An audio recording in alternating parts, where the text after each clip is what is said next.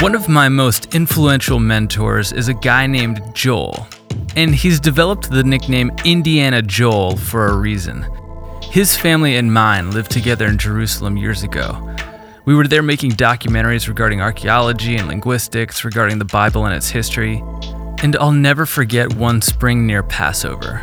We'd heard a rumor that some Orthodox Jews were going to perform a lamb sacrifice, which wasn't something they really did publicly for a couple thousand years as far as we knew. So the evening on which we thought it might happen, Joel just walked out the door with a camera and said, "No idea if I'll find anything, but here goes." And he left. And hours went by and we heard nothing.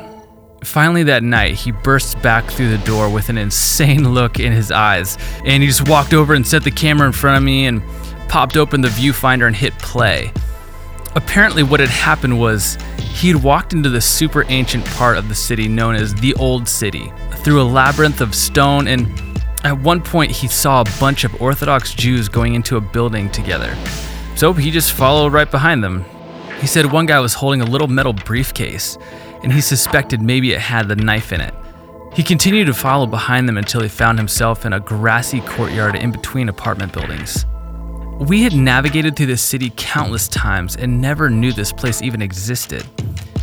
Joel kept his distance at first, but suddenly he noticed a man holding a lamb in the middle of the crowd, so he moved in closer. There's no telling why they let him, but if he didn't try, he'd never know. So Joel just walked up within 2 feet of the lamb with his camera in hand and captured one of the most powerful and ancient traditions in human history. I was shaking as I sat there in our apartment staring at the tiny viewfinder of that camera. And a few years later, that footage eventually became the centerpiece of a documentary we would later work on about sacrifice. This sort of thing with Joel didn't just happen that once. It happened almost constantly. And the stories I have from that time in my life living with Joel are endless. It's because he just tried stuff. He went for it. And sure, lots of things he tried didn't work. But even then, they almost always led to an understanding that opened other doors he wouldn't have known about if he had never tried anything.